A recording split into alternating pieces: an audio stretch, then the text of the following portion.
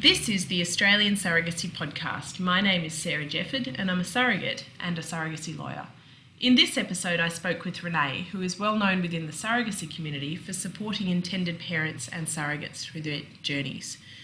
Renee has had 2 surrogacy journeys. This episode talks about her first one, which resulted in the birth of baby Ethan in 2014. Not everything went smoothly, as these things go, and I think Renee really shows some great insights into why it's important to take off the rose-coloured glasses in your surrogacy journey. I'm going to hand over now to Renee, but stay tuned for episode 2 where she talks about her second journey.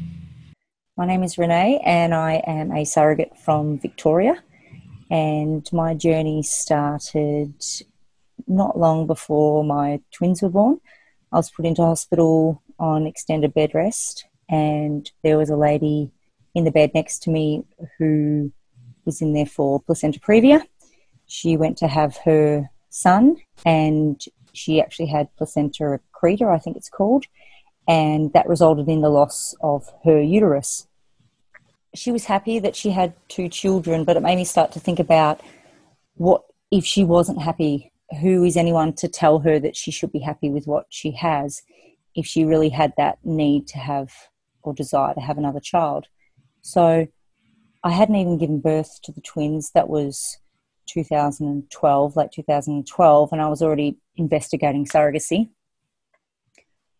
Once the twins had been born, I never really lost that desire to try and help. So I joined Fertility Connections and I joined Egg Donation Australia and eventually the Facebook page, and started actively reaching out, asking questions, basically learning all that I could about surrogacy and what I could possibly offer. On the Facebook page, there was a lovely lady who introduced herself and basically said that if I needed anything, I could call on her. And over a number of months, we established a friendship online and hadn't met each other. We were supposed to catch up a few times, but it just never really worked out. She was going through some treatment and egg collections and things like that, and ended up getting put into hospital. And eventually she just jumped and said, "Would you consider caring for us?" And she was a little, most people would think that that was a bit presumptuous, but it was headed that way anyway. So I didn't take offence to the fact that she had outwardly asked. And I said, well, first we'd need to meet. First we'd need to have a lot of discussions about everything that we were going to think about doing. And that's where it sort of started. So we started dating, and they came over and met our kids. Our twins at that stage were 6 months old, and they told us their story about trying to conceive for a really long time. They'd had multiple egg pickups, multiple transfers, multiple miscarriages, some in the second trimester. And when my intended mum was eventually able to fall pregnant, they had to subdue her immune system to stop her body from attacking an embryo as a foreign object. And she gave birth to a severely growth restricted baby at about 29 weeks. Unfortunately, from complications resulting from his prematurity, he passed away at 11 days old. So after that time, the fertility specialist said to them that it was no longer an option for them to both carry, or for her to carry a child. There was also some illnesses that she had and treatments and things like that just didn't make it a viable option anymore. So they started looking at the only place that they thought surrogacy was available, which was overseas, and had signed a contract with an agency over there. But I felt that their heart really lied in having a surrogate here in Australia that they could be close to, and they could experience a pregnancy with her and her family. So over the next few months, we double dated. We went out for dinner. We did things like getting to know you games where I'd have a list of questions like, who was your first boyfriend or girlfriend? What was your first car? What's your favourite song? What's your favourite movie, favourite book? Tell us about your family. Tell us about your childhood. What's the best place you've ever been? What's the best place you've never been? And we put them all in an envelope and we shuffled them around the table and we each took a turn to read those out and get to know one another, which was really good. It was super speed dating. It was basically compressing lives into minutes and hours, which was really good. And then we started talking more seriously about surrogacy. So the next time we had a catch up, that envelope had been replaced with questions like, what are your thoughts on termination? And what's your ideal birth scenario? And just general questions that were important to ask, but were really good to talk about in a less than formal setting. So we just did it over dinner, a couple of drinks and some dessert, and we worked out that we were basically on the same page with pretty much everything, and that we shared a lot of the same values on pregnancy and birth and raising children and things like that. So then we decided that we would make the journey official and spoke to the clinic and started to get the ball rolling with counselling and legals and independent counselling. We were warned that at that stage, which was 2013, that the process was going to take a really long time, that it was going to take between 10 and 18 months. But we were really persistent with the clinic and with the independent counsellor. We wanted to basically have time between all of the sessions, but make sure that we weren't having an extended amount of time. So once one appointment had been booked, we would book the next appointment, that sort of thing, as opposed to having the counselling appointment and then finishing that and finding out that the next counselling appointment wasn't available for 2 months, that sort of thing. So we pushed and we got everything done between 6 and 7 months. Then we went to the patient review panel in Victoria, which is run by the Department of Health, and everyone had sort of talked it up to be this really scary thing, but we'd done all our groundwork and we had heard that no surrogacy arrangement that had made it all the way to the patient review panel meeting had ever been told that they weren't able to go through with it. So we went in there knowing that. However, I think it was difficult for my intended parents to have to relive all those hard memories again, even though the patient review panel had it in their paperwork about everything that they'd gone through. So it was a challenge for them, although I think the deciding factor was when our oldest, who at that stage would have been 2.5, jumped across our laps straight into the lap of my intended mum and basically gave her hugs and kisses and everything like that. So it was pretty strong, a strong notice to the PRP that we had this wonderful relationship. So after all that had happened, all during that time, my intended mum was constantly going back for egg pickups and collections and things like that.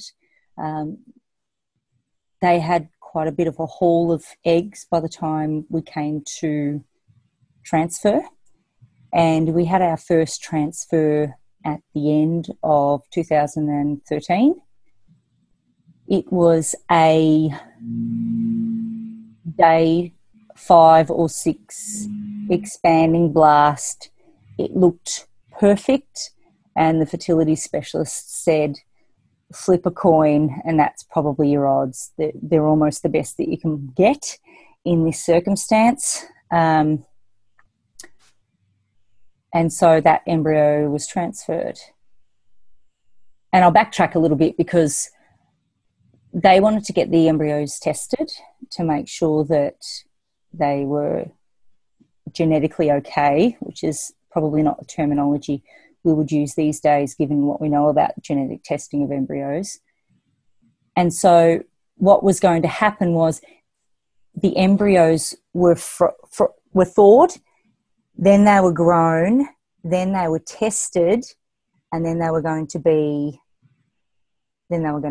frozen again, the ones that were given the genetic okay. So what that meant for me was that I needed to actually have a medicated cycle. So that meant tablets 2 to 3 times a day, and it also meant pessaries, progesterone pessaries, and other medications, which really sort of threw my body around a little bit. I was bloated, I had tummy cramps, I was incredibly narky and bitchy. And then they found out that my body wasn't actually responding to the progesterone and that I could not keep shoving pessaries in every orifice of my body.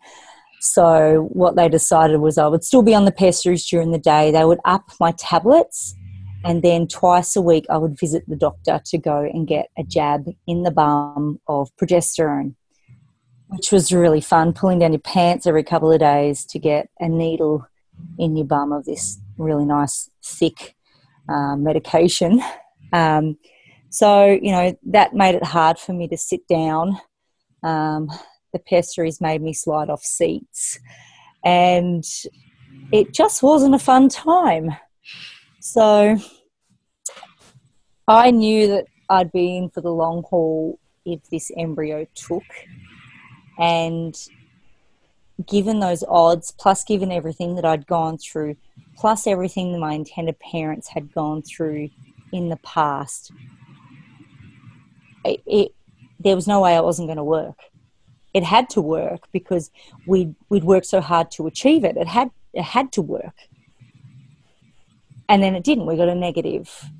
And that was really, it was a cruel reality in the world of surrogacy and of IVF that you can have the greatest odds in the world, but it still may not happen. So we both took some time to grieve that. And then there was quite a big time lapse between when we could actually transfer again.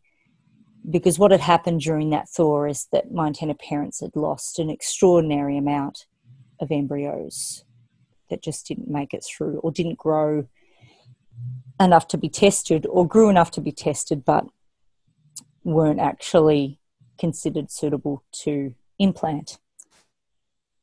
So we took some time and waited for the remainder of their embryos to pass quarantine, and the plan was to do the same thing. Start me on a medicated cycle, jabs in the bum from the start, and I would be on those meds until about 14 weeks pregnant. And then also test the embryos as well. So the embryos started to get thawed, and again they were dropping off really fast. And by the end of it, there was pretty much only one embryo left. And that embryo was not considered viable to be put through the genetic testing process. So after a lot of do we, don't we transfer, my intended parents said, as they've always maintained, that every embryo is a life or a possible life, and they wanted to give it every chance possible. So we transferred a day 6 non-expanding embryo that was a poor little clump of cells into me as my meds were just being pumped up and pumped through me. And the fertility specialist had told them that they had a less than 1 in 10 chance of it actually becoming a baby. So again, I was just like, I can't believe that after everything that we've gone through, our odds are so low. That why can't the universe just give them a break and just give them the baby that they just so richly deserve and that they desire? So the 2-week wait for that second transfer wasn't like the 2-week wait for the first transfer, where there was optimism. It was almost a sense of dread, a sense of inevitability that it wasn't going to work. So the bloods were taken, and I got the call from the clinic to say that I had a positive. But in the same breath, she said to me on the phone, "It's a really low positive, so don't get your hopes up." So I told my intended parents, and, you know, you've got to remember that they'd been programmed to expect the worst. They'd had so many early miscarriages. They had so many failed transfers, and they said, this little thing is hung on, but it's probably on its way out. So we had to wait for 48 hours for the next bloods. And the next bloods revealed that I was indeed pregnant, which completely floored all of us. It was extraordinary that this little less than 10% chance embryo that was looking so poor on the screen got put into me and actually had come through and was a little fighter. So we were on tenterhooks for a while. You know, I was on meds. I was supposed to be on meds until 12 weeks, but my intended parents put me on a plan of weaning that didn't start before 12 weeks to stop at 12 weeks. It started the weaning at 12 weeks. So we stopped at 14 or 15 weeks. So I was going through all of the side effects of those, the irritability and everything like that. I also had morning sickness, which I would describe as sort of between in the middle of my previous pregnancies in terms of severity, but still, you know, vomiting a couple of times a day and very nauseous and everything like that. And, you know, it's a lot harder when you're carrying for somebody else to justify those thoughts and feelings that you have when your head is in the toilet and you're dry retching zero contents of your stomach, to go, I'm going to get a baby out of the end of this, because I wasn't going to get a baby out of the end of it. I was having their baby at the end of it. And so although, you know, it was always going to be worth it, in those moments you were having trouble convincing yourself that it was indeed worth it. So during the first trimester, quite early on, I got some spotting. So I took myself off to the hospital just to get some bloods done. And again, you know, my intended parents were beside themselves. They were convinced that this was it, that, you know, this little thing had held on and at that time had run its course, and that a miscarriage was inevitable. But again, he held on. We didn't know it was a boy at that stage. Then at 10 weeks, we got the genetic testing done. I can't remember the name of it now, which showed that it was a boy. So we knew very early on that it was a boy. And we announced it to our kids, to which our eldest, who was almost 3 at that stage, thought it was the worst thing ever, with a cry of, "But I wanted it to be a girl," which we all look back on really fondly and have a bit of laugh about. From then on, the pregnancy went relatively smoothly. We decided to go through the midwifery unit at one of our local tertiary hospitals. So because of my intended parents' history, one of their non-negotiables to me was that I gave birth in a hospital with the highest level NICU that you could get, which is a tertiary hospital. So I was happy with that, and we settled on a midwifery model of care because I was considered low risk. And I cannot fault those women there. They were extraordinary. We had continuity of care because we were always under the care of 2 or 3 midwives. But we also had confidentiality, that we didn't have to explain our situation to everybody. We didn't have to sit in a massive waiting room and have people staring at us going, that's the surrogate and that's the intended parents. We didn't want to be seen as the weird people or the unusual people, or we didn't want to be objects of discussion. So they were really great and really discreet, and they really understood the fact that I was giving birth and that I had bodily autonomy and that I had the right to make decisions over my body and the child that I was carrying, but also that that was my intended parents' child as well, so that their thoughts and feelings were really important in it. So we found ourselves having appointments together, and then we found ourselves having appointments separately. So my intended parents could ask any questions that they may not have felt comfortable asking in front of me.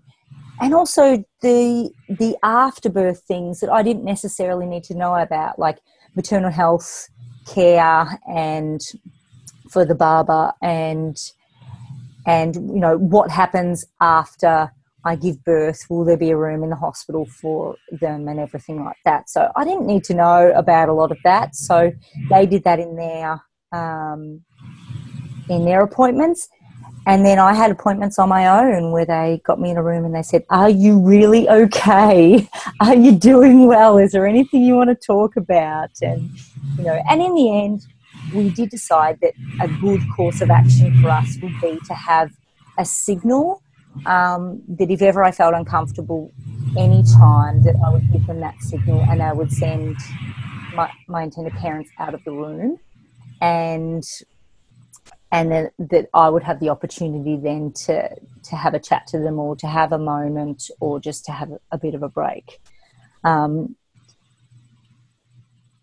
I guess overall, looking back on that pregnancy, I see it as overwhelmingly positive, but that doesn't mean that there weren't challenges.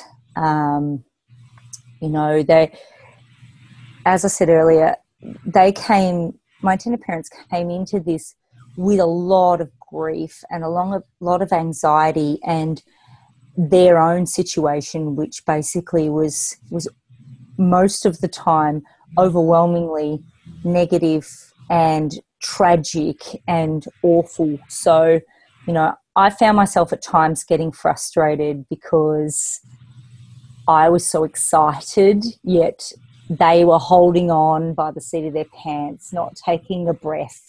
They'd feel him in my tummy before an ultrasound appointment, yet still let out a big sigh of relief to see a beating heartbeat on the screen, and that's what they carried around with them every day. And I guess I've got to give them kudos for actually letting somebody else, me, take those reins and take care of their baby, because with everything that they'd gone through, there was an element of control that they wanted, and to relinquish that control to me, I think would have been incredibly difficult and was incredibly difficult for them during times.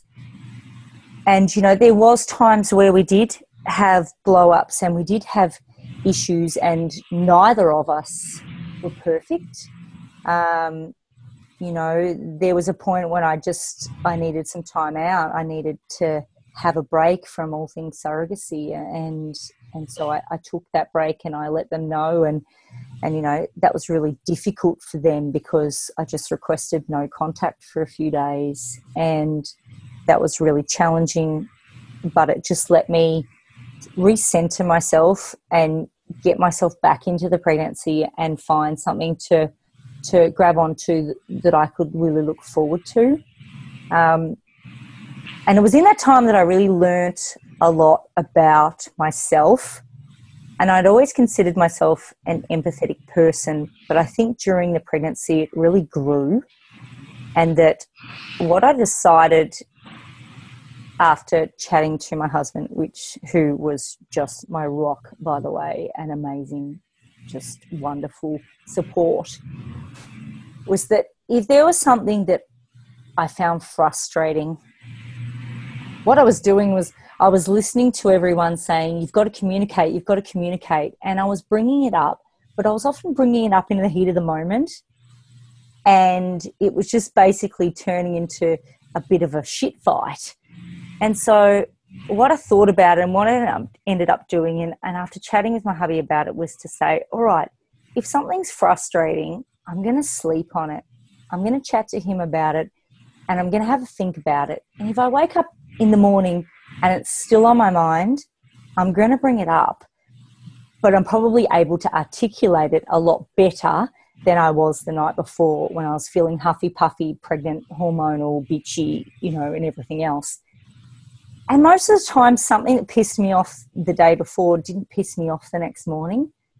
And if it did, I found that I was no longer pissed off about it. It just might have been an irritation, or it might have been a, hey guys, I've been thinking about this. I wasn't able to articulate it yesterday, but today I have, and X, Y, Z. So what I learned to do was basically put myself into their shoes a lot more than just sort of an exterior thing, and say to myself, why are they acting the way that they are, and why am I acting the way that I am? And where is all of this coming from? And once I could identify where it was coming from their point of view, or where it was coming from my point of view, I was more easily able to deal with it or bring it up. And for me, I think that was the best thing that I learned about myself, and the best thing that I try then to incorporate into my life now is to really work out what's important and what needs to be communicated, because not everything needs to be communicated, particularly in a surrogacy arrangement. So off we plodded into the third trimester and had the gestational diabetes blood test, and mind-bogglingly, bafflingly got diagnosed with gestational diabetes, which was just a complete and utter pain in the butt, having to measure my blood sugar levels every day and being told that, there was extra considerations for birthing in the midwifery unit. And, it was just that extra little bit of stuff that we didn't need to have to deal with in the last trimester. So it just meant extra scans. His head was measuring way off the charts, so I was a little anxious about, pushing a giant pumpkin out of me, whereas my babies had always been quite small. The twins were obviously very small, and then our daughter was quite average. So there was a little bit of anxiety and build up there, and my intended parents, in their infinite wisdom in the last trimester, decided they wanted to sell their house. So that was really interesting. The auction was basically the week before our due date, and I had convinced myself that I was going to go early. So I was always anxious that maybe we were going to, they were going to say sold, and I was going to say I'm in labour. But it didn't happen. I left work probably a week later than I should have. I thought that maybe I would be able to handle it, but I severely underestimated the burden of being pregnant while having twins and their older sibling who was only 17 months older than them. So by the time it came to birthing, the twins had just turned 2 and our eldest was 3.5. So yeah, looking back, that was pretty insane. Probably one thing I would have changed if I had have done it again would be to actually do it when my kids are a little older. But I ended up going overdue. So made it to 40 weeks, which I never thought I was going to make it to. At 40 weeks and 1 day, I was totally over it. So I went to a pump class at the gym and told the male instructor that I wanted a set of songs that would put me into labour, nice big beats and lots of movements. And at the end of it, he said to me, "Have you gone into labour?" He was only young. I said, "Do I look like I've gone into labour?" And he said, "When are you due?" And I said, "Yesterday." He almost passed out. So a few more days came and went, and I was bored out of my brain, and I was pacing, and I was uncomfortable. And I ended up accepting a couple of stretch and sweeps from the midwives. The first one didn't work. The second one was performed by one of the midwives who everyone said had magic fingers and a really high success rate. So I was really interested to see what she could offer me, although it was very uncomfortable. And less than 24 hours later, I went into labour after eating sprinkles on toast and giving everyone in my Facebook feed a rundown of every day the things that didn't put me into labour, like watching a Matthew McConaughey movie or eating a cake or getting up in the middle of the night to put a roast on or something like that, because obviously in a surrogacy arrangement, it's not just your family and friends or your husband or partner's family and friends that want to know when you're due. It's your intended mum's family and friends and your intended dad's family and friends. So lots of messages, lots of, "Hey there, how are you going?" under the guise of, "I want to know if you've had the baby yet." So went into labour, rang intended mum to let her know, and for the first time during the whole entire pregnancy, she didn't answer the phone, which she'd done all the way through with, "Oh my God, what's wrong?" was the first thing she'd do when she picked up the phone. And so I was a bit like, oh, well, what am I going to do now? So I tried her a few more times and she still didn't answer. Turns out they were packing stuff out of their house to move because their place had been sold. And rang my intended dad, said, "Hey there, I'm in labour." Went, oh, okay, I'm getting in a cab now, I'm just like, calm down. He says, "How far are you part of your contractions?" And I told him, "And how long are they going for?" And I said, "Just calmly make your way to the hospital and we'll meet you there." And so apparently he'd jumped into a cab and said, she's having a baby. And the taxi driver had hightailed it there all the time, wondering what the hell was going on, when he's ringing up his wife in the car saying, "Baby, she's having a baby. Honey, oh my God, darling, she's having a baby." So he didn't know what was going on.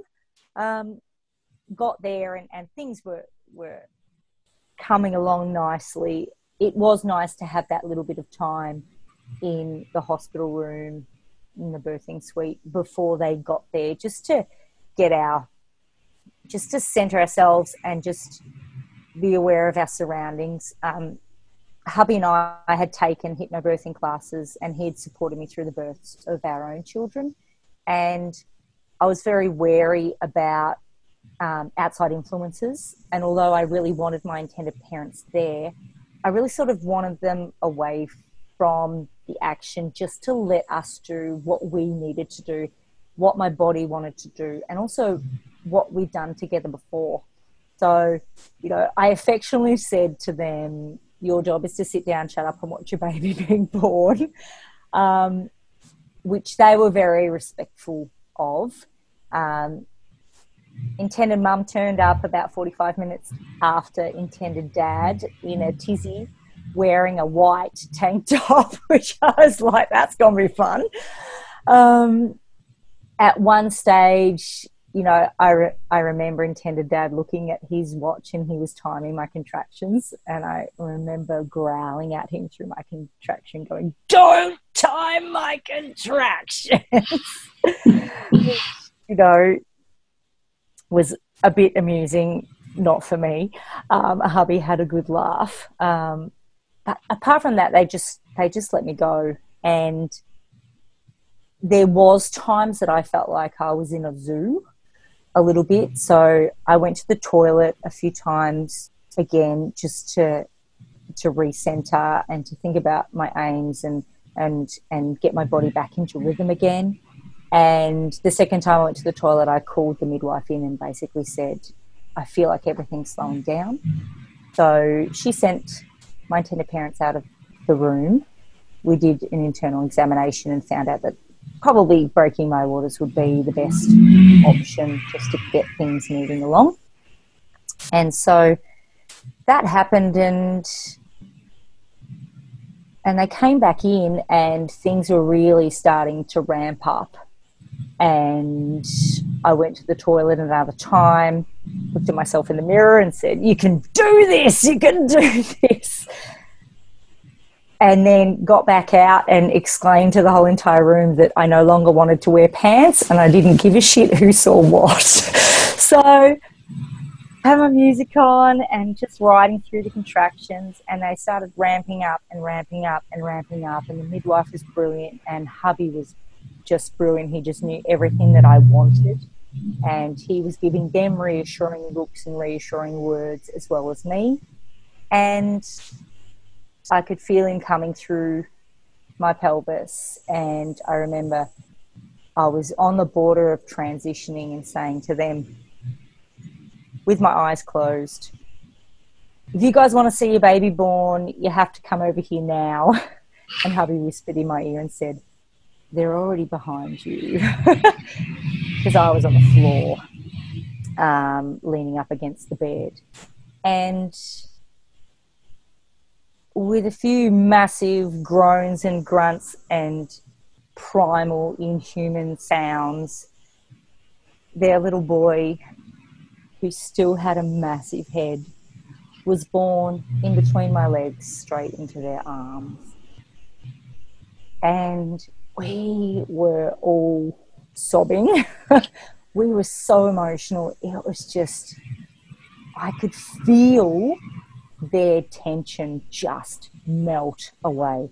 I could feel everything that they'd gone through in the last 5 or 6 years just dissipate as this little boy was delivered safely into the arms of his true parents. It was magical. It was electric, and it was unlike any experience I'd ever had. Birthing our children was amazing, but this was just, it was different in just as good a way as birthing our own kids was. And they were just saying, "Thank you, thank you, thank you." And I couldn't see what was going on because I'd given birth behind me. And so they were just hanging around my butt until the cord stopped pulsing. And I remember saying, "Just focus on your baby, not my bum." And intended dad got to cut the cord. Intended mum's white tank top was completely covered in blood and baby goo. And they had skin-to-skin contact right away.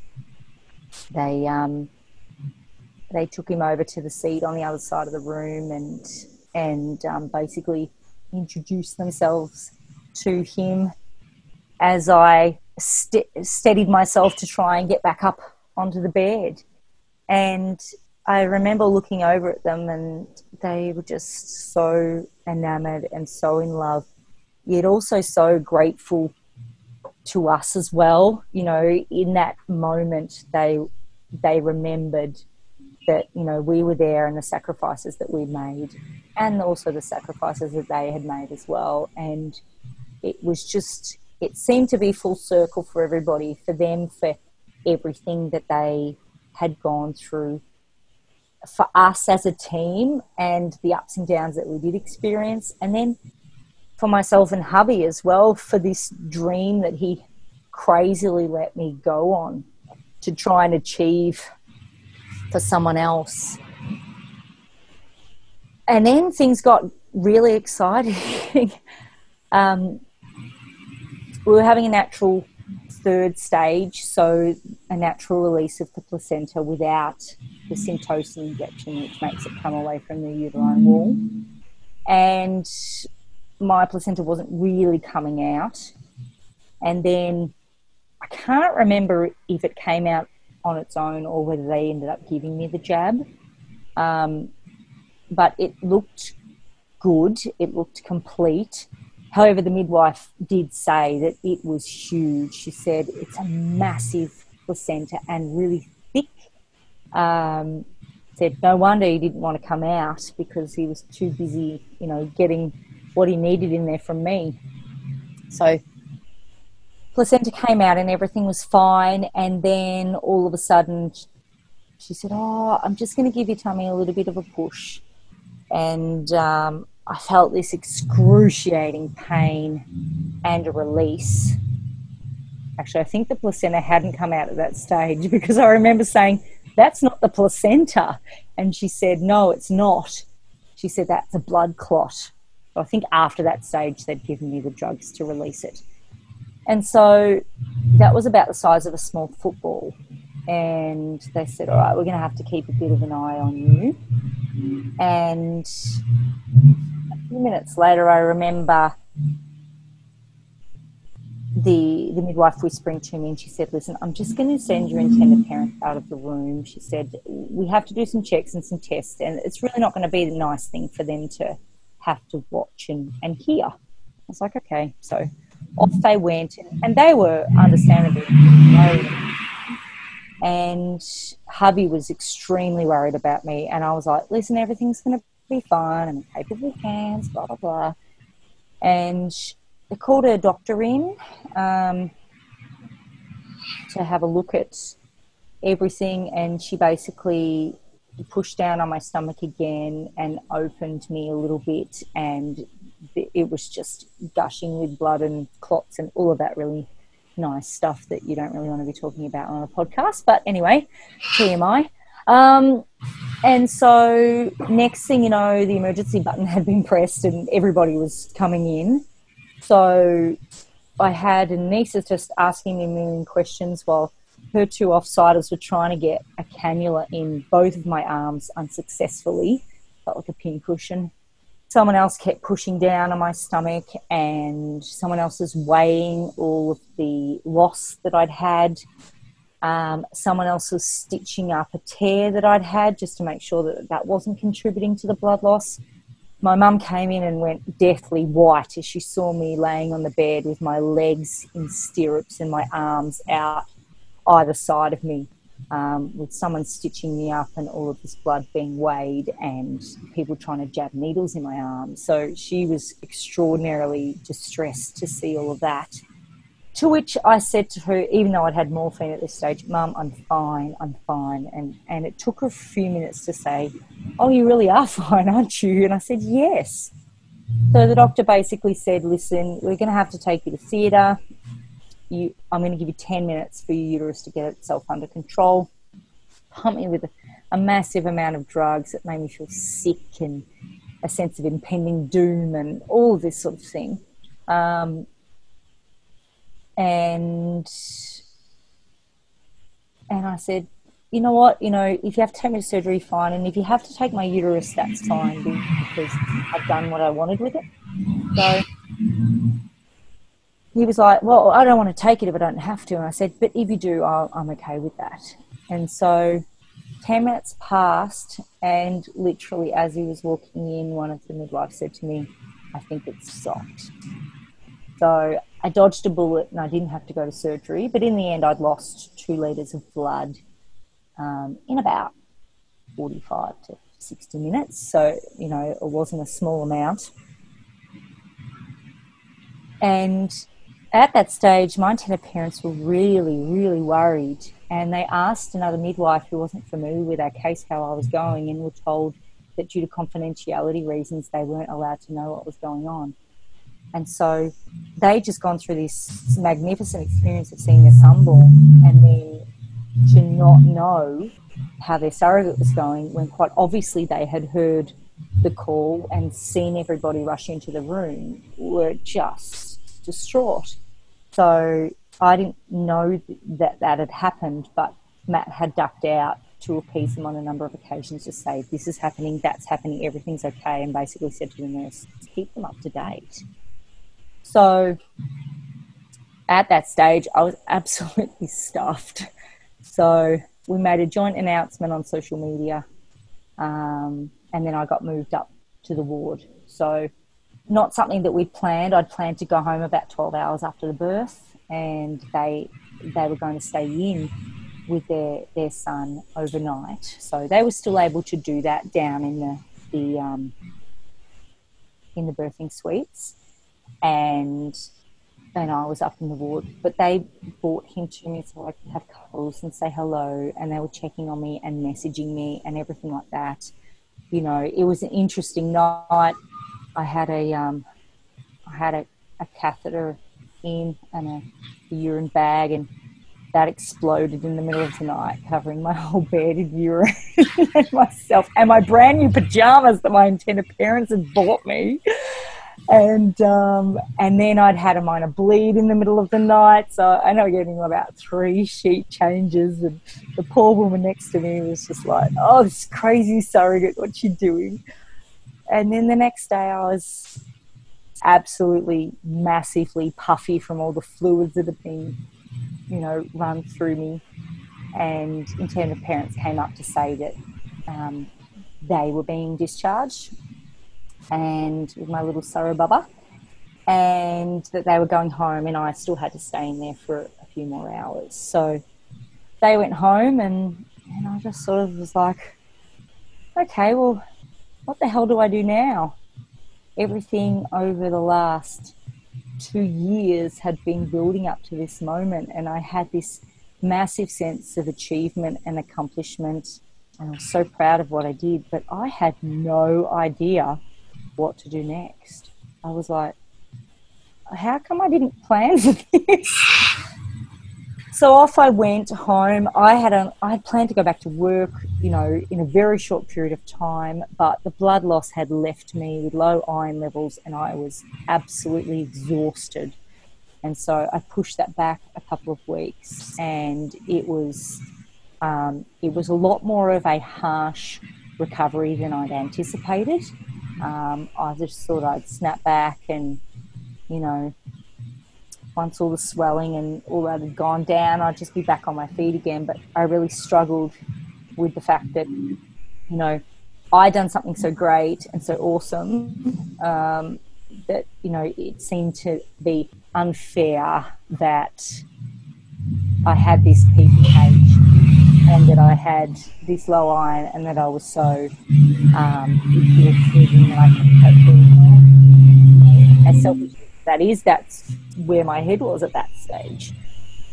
So eventually I just got back into my new normal, started back at work and things like that.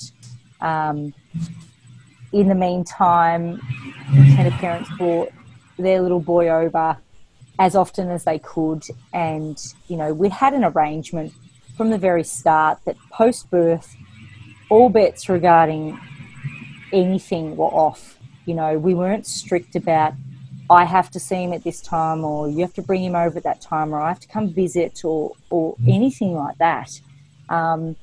It was basically me recognising that they were adjusting to their new normal as parents of, you know, a beautiful, healthy baby who was home with them, and all of the craziness that came with that. You know, my intended mum was inducing lactation to feed him, and you know, dealing with nappies and reflux and all of that sort of thing. And so I never really expressed, oh, I have to see him. And I didn't ever feel the need that I had to. However, they'd always been ridiculously wonderful, saying, if you ever want to see him, you just tell us and we will drop everything and we will come over. which they adopted that same stance throughout the pregnancy, and they were magnificent. You know, I remember one time where it was 8 o'clock in the morning and we had a 2 o'clock or a 4 o'clock appointment at the hospital. And I rang them up and I said, I already know I'm not going to make it. It's just too crazy. The kids are just going psycho. And within an hour, one of them was on my doorstep helping me out. And, you know, they were so great that way during the pregnancy, and they were so great that way post. And, you know, eventually after a couple of days of, I don't need to see him, guys, they said, we're bringing him over on Sunday. You know, I birthed on the Thursday and they brought him over on the Sunday. And it was really important to us that we didn't introduce surrogate Bubba to our kids in the hospital, because I never wanted them to see him in my arms. I never wanted them to think that he was their brother, the sibling, because, you know, at that stage they were 2, 2 and 3.5. So, you know, they understood the premise of what we were doing. We were very open with them about that, but I didn't want any confusion.